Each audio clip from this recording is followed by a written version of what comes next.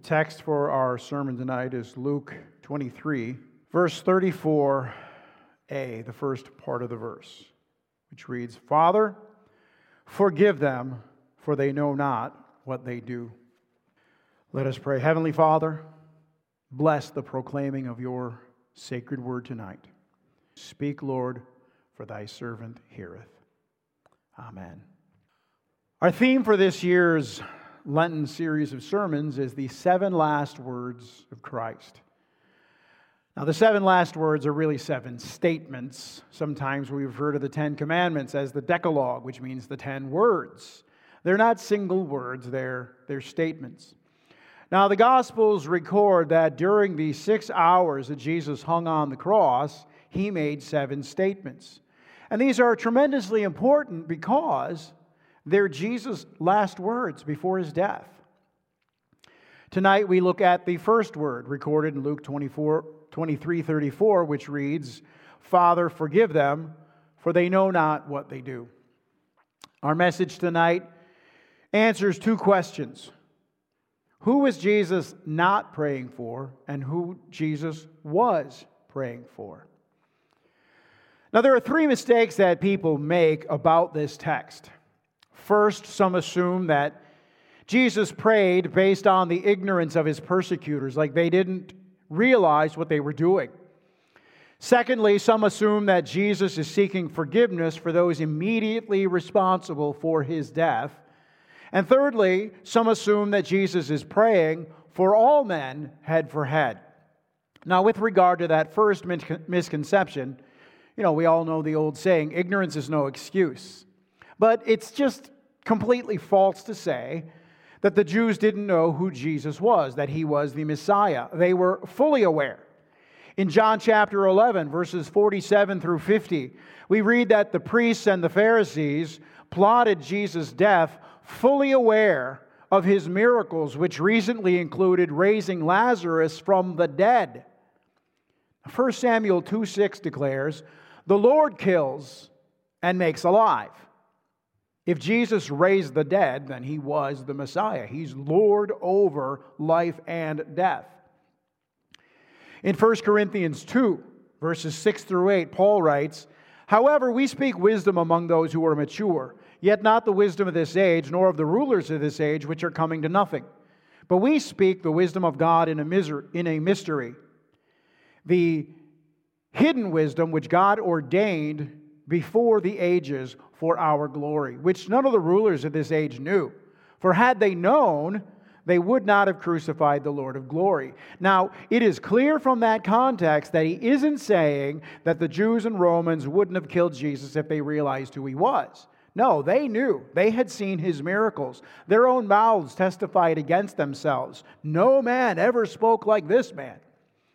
Paul is saying that fallen men hate God so much that had the Jews and Romans realized that God was working salvation by Jesus' death, they wouldn't have killed him. Their hatred of God's righteousness was so great that they killed Jesus to shut him up. Their hatred of God's righteousness was also so great that had they realized that Jesus' death was God's plan, they wouldn't have killed him, so they could thwart God's plan. Now, most people's assumption is that had they known, they wouldn't have killed him. And then based on that first false assumption, they make a second false assumption that Jesus sought forgiveness of them on the basis of their unawareness. But in Acts 2:23, Peter says to them, "You crucified and killed Jesus by the hands of lawless men." Now, if they were really ignorant of who Jesus was, Peter would have said, "Look, I know you guys don't realize what you were doing." No, he calls them lawless. And Scripture never makes ignorance a reason for pardon. Now, Romans 1, and we're gonna stay in this chapter a while. Romans 1, verses 18 through 20 says, "The wrath of God is revealed from heaven against all ungodliness and unrighteousness of men, who suppress the truth in unrighteousness, because what may be known of God is manifest in them, for God has shown it to them. For since the creation of the world, His invisible attributes are clearly seen, being understood by the things that are made, even his eternal power and Godhead, so that they are without excuse. What about the innocent native who's never heard the gospel? He doesn't exist. Scripture declares that nature reveals enough about God to condemn all men. There's no such thing as pardonable ignorance in God's economy. Romans 1, verse 21. Because although they knew God, they did not glorify him as God, nor were thankful. They became futile in their thoughts, and their foolish hearts were darkened. That's the biblical definition of ignorance. Futile mind, darkened heart. God debases their minds and darkens their hearts as judgment because they rejected the knowledge they did have. The tribesman in the jungle may not have access to a Bible, but he ain't innocent. He sins against whatever knowledge he has, be it ever so small. Then a few verses later, we read of these same people, since they did not like to retain God in their knowledge, God gave them over to a debased mind. That ain't, I didn't know, ignorance. That's evil. Since they did not like to retain God in their knowledge, God gave them over to a debased mind, to do those things which are not fitting. What things that are not fitting? Being filled with all unrighteousness, sexual immorality, wickedness, covetousness, maliciousness, full of envy, murder, strife, deceit, evil-mindedness. They are whisperers, backbiters, haters of God, violent, proud, boasters, inventors of evil things, disobedient to parents, undiscerning, untrustworthy, unloving, unforgiving, unmerciful, who knowing the righteous judgment of God, that those who practice such things are deserving of death, not only do the same, but also approve of those who practice them. They know better, and they do it anyway. That's the biblical definition of ignorance. Scripture always links ignorance with a willful rejection and disobedience to God. Biblical ignorance is not being unaware. It's denial of reality. All men know God exists. Ignorance is acting as if He doesn't.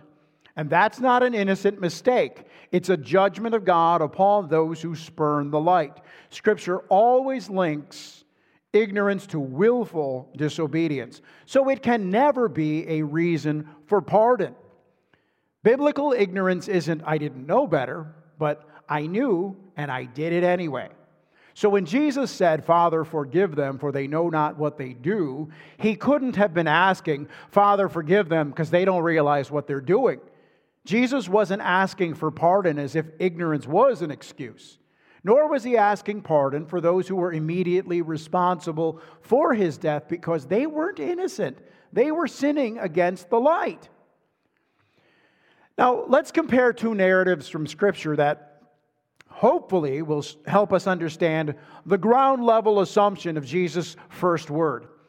And we'll compare Sodom and Gomorrah on the one hand versus Nineveh on the other. God never sent a preacher to Sodom and Gomorrah. Abraham was nearby. 2 angels went there to rescue Lot, but no preacher was ever sent to warn them. They sinned and they died. God's just judgment literally fell on them. Nineveh was also a very wicked city. But because God willed to save some of them, He sent Jonah to preach. Now, God didn't pardon them unilaterally because they were ignorant. Look, God even says to Jonah that there are over 120,000 people here who don't know the right hand from the left. But that wasn't reason to pardon them. God sent Jonah to preach repentance. They repented, and they were pardoned, and therefore they were spared.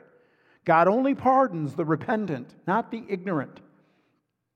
Jesus wasn't asking pardon for anyone based merely on ignorance because Scripture equates ignorance with divine judgment for willfully rejecting known truth. Jesus was praying that the Father would give saving knowledge of the truth to the elect. God sends His word where He wills, and He opens the minds of those whom He's chosen to save.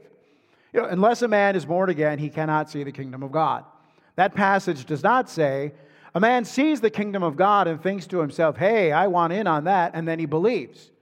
No, a man believes because he's already been born again. The new birth comes before faith. A man who's not born again can no more believe than a dead man can raise his hand. If I say, hey, everyone here who's dead, raise your hand, what'll happen? If anyone raises their hand, they ain't dead. Jesus says, let him who has ears to hear, hear. He doesn't say, let him who has ears listen. It's not a question of listening. It's a question of hearing. You can have ears without the ability to hear. The ability to hear the gospel when it is preached and see its application to your own soul, that's a gift of God. That's a mark of the new birth. Now, right there on Golgotha, the prayer is beginning to be answered. Luke tells us that 2 criminals were crucified, one on either side of Jesus. One mocks and curses him. The other says, Lord, remember me when you come into your kingdom. Now, what caused one man to persist in blind hatred of God and the other to repent? The Father was answering the intercession of His Son, who was right then praying for the salvation of His elect. That thief was demonstrating saving faith by calling this mangled carpenter Lord and King. God had opened his eyes in answer to the prayer of Jesus. Father, forgive them. I think that you can see that I'm interpreting Scripture with Scripture. God is His own interpreter. We're never to hold a text of Scripture in isolation from the rest of the Bible. All of Scripture must be brought to bear on any passage we seek to understand. Now, John chapter 13, which is known as the Upper Room Discourse, confirms what we're saying. In verses 16 through 18, Jesus says, most assuredly, I say to you, a servant is not greater than his master, nor is he who is sent greater than he who sent him. If you know these things, blessed are you if you do them. I do not speak concerning all of you. I know whom I have chosen. But that the scripture may be fulfilled, he who eats bread with me has lifted up his heel against me. Now, the first obvious thing in this text is that Jesus hasn't chosen all of the disciples to salvation. I know whom I have chosen. I'm not speaking of you all. God's sovereign choice of some to salvation and others to perdition is the most basic definition of election. When you get a ballot, it says, choose one. Now, if you go down and select all the candidates, your ballot will be invalid, because elect means to choose some and reject others. Biblical election can't possibly mean that God has chosen all men to salvation, or that Jesus died for the salvation of all men. The very word election rules this possibility out. It's also obvious who Jesus was referring to there in John 13. It's Judas. God knows whom He has chosen. Jesus knows, and He knows whom He hasn't chosen. And this is important because from now on, John 14 through the end of that book, when Jesus speaks to His disciples, He's not including Judas. John 15:16, Jesus says, you have not chosen me, but I have chosen you. And He's referring to the 11 whom He has chosen to salvation. Remember, Judas is gone. He leaves right after the supper, sells out Jesus to the Jews, comes to Gethsemane to identify Him, and then goes and commits suicide. He never rejoins the group. Now, having said everything we've said so far, let's analyze what Jesus says in John chapter 17, a chapter that is known as Christ's high priestly prayer. Remember, Scripture interprets Scripture. Jesus is going to tell us what His prayer from the cross means. In John 17, verse 9, Jesus says, I pray for them, the 11 disciples. I do not pray for the world, but for those whom you have given me, for they are yours. Jesus says, I pray for them. And He means His disciples, minus Judas. So when Jesus prays, Father, forgive them, we know that the them can only mean the elect, those for whom He died. Now, this shouldn't come as a surprise to anyone who's Reformed. This is the core of the Reformed faith. It's baked into all of our confessions, our catechism, even into our hymns. For instance, in Crown Him with Many Crowns, we sing, "Crown Him the Lord of life, who triumphed o'er the grave, who rose victorious in the strife, for those He came to save." There it is, right there in our songs of praise. We acknowledge that Jesus died and rose again, not for all men indiscriminately, but for those He came to save. It's for them that He died. It's for them that He prayed, "Father, forgive them." Now, the logic is clear. Jesus isn't asking pardon for ignorance. The Father forgives those who repent and believe, and the only ones who repent and believe are those whom the Father has given to the Son. The Son dies for those whom the Father gives Him. In John 6, verse 44, Jesus says, "No one can come to me unless the Father who sent me draws him." In John 10, verse 11, Jesus says, "I am the good shepherd. The good shepherd gives his life for his sheep."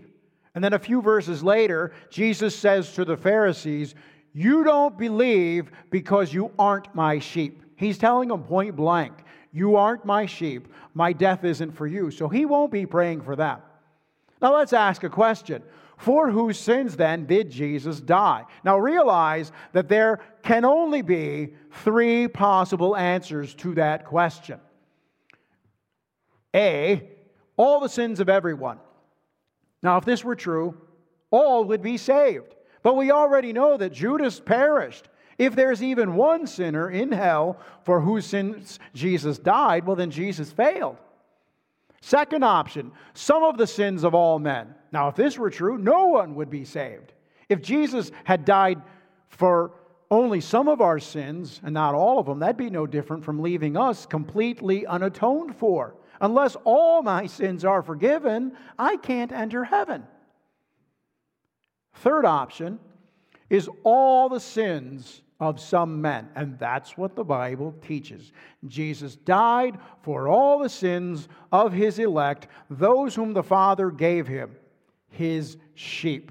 So, to come back to our text, we've seen that Jesus died only for those whom the Father had given Him. Why would He pray for those whom He knew the Father hadn't given Him? Especially after He has just said, "Father, I pray for them, my people, and not anyone else." To have Jesus pray for those whom the Father hadn't given Him would be putting the Father and Son at cross purposes with each other in the very work of salvation. And that's as foolish as it is blasphemous. Everyone the Father elects, the Son dies for. Everyone the Son dies for, the Spirit calls. But that's not all mankind. The existence of hell proves that it couldn't have been God's intention to save everyone. If we say that Jesus died for all the sins of all men, then there's a second question. Why do some men then perish? Now the Arminians will say, well, because of their unbelief. But isn't unbelief a sin? So what? Jesus died for all sins except unbelief? Unbelief is sin, and all sin is unbelief.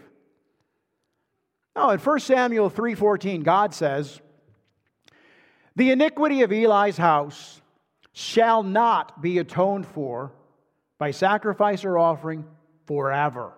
Jesus didn't die for the sins of Eli's house. He wasn't praying for them when He said, "Father, forgive them." In John 6:37 through 39, Jesus says, "All that the Father gives me will come to me. And the one who comes to me, I will by no means cast out. For I have come down from heaven not to do my own will, but the will of Him who sent me. This is the will of the Father who sent me, that of all He has given me, I should lose nothing but raise it up at the last day." Did the Father give everyone to the Son? Well, He didn't give Judas. In John 17, Jesus says, "Those whom you gave me, I have kept, and none of them is lost except the son of perdition." Now, who's this son of perdition? It's Judas. Why is he lost? That the Scripture might be fulfilled. What Scripture? Psalm 41:9, which Jesus already quoted in John 13. "He who ate my bread has lifted his heel against me."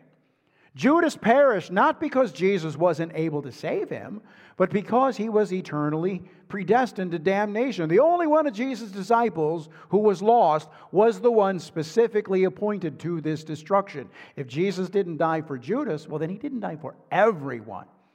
Judas committed suicide prior to the crucifixion, so he was already in hell when Jesus died. So Jesus couldn't have died for him. If we find one exception to the Jesus died for everyone, then it can't be true. And Judas is an obvious exception. And how about all the people already in hell prior to the cross? How can you maintain that Jesus died for everyone when they were already eternally condemned? Remember in the story of Lazarus and the rich man? The rich man asks Abraham to send Lazarus with a drop of cool water to cool his tongue. And Abraham tells him, look, it's not going to happen. There is a chasm between us. No one here can go there, and no one there can come here. Once you're in hell, there's no getting out. So Jesus couldn't have died for them because they were already condemned.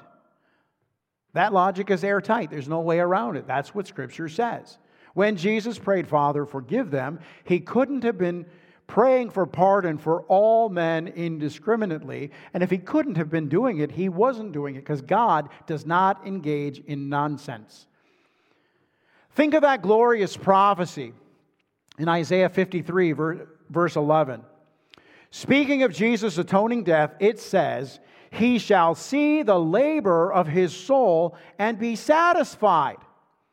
Now, if Jesus died for all men head for head, and yet millions of them still perish, would he be satisfied?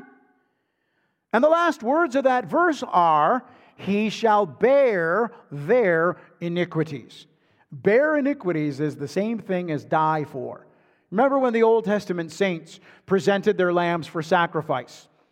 They placed their hands on the lamb's head, and that signified a transfer of guilt. My sins transferred to this innocent lamb who will die in my place. Jesus bore the iniquities of those he died for. He died for those whose iniquities he bore. No one whose iniquities were borne by Christ can still perish. How could your debt be paid and you still be held accountable? That makes no sense at all. To say that God still damns souls to hell after Jesus died for their sins makes a mockery of the cross. Look, even in our flawed court system, we know the injustice of double indemnity. If I've been acquitted, I can't be tried again for the same thing. If Jesus died for my sins, how can I still be sent to hell for them? If a man is sent to hell, Jesus didn't atone for him. Simple as that. Now let's return to the prayer and see how it was answered. And we've already seen a glimpse of it in the repentant thief, but there are more glorious answers to this prayer. In Acts chapter 7, Stephen is martyred for his Christian faith. He's the first martyr of the New Testament church.